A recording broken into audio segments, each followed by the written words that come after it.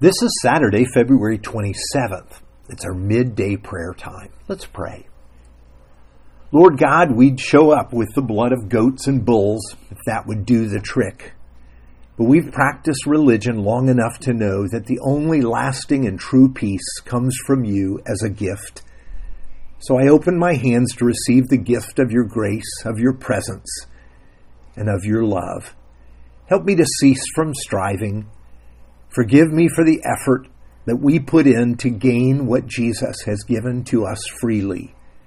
Keep us from feeling like you owe us, but instead give us gratitude for what Jesus has done on our behalf. For we pray in his name. Amen.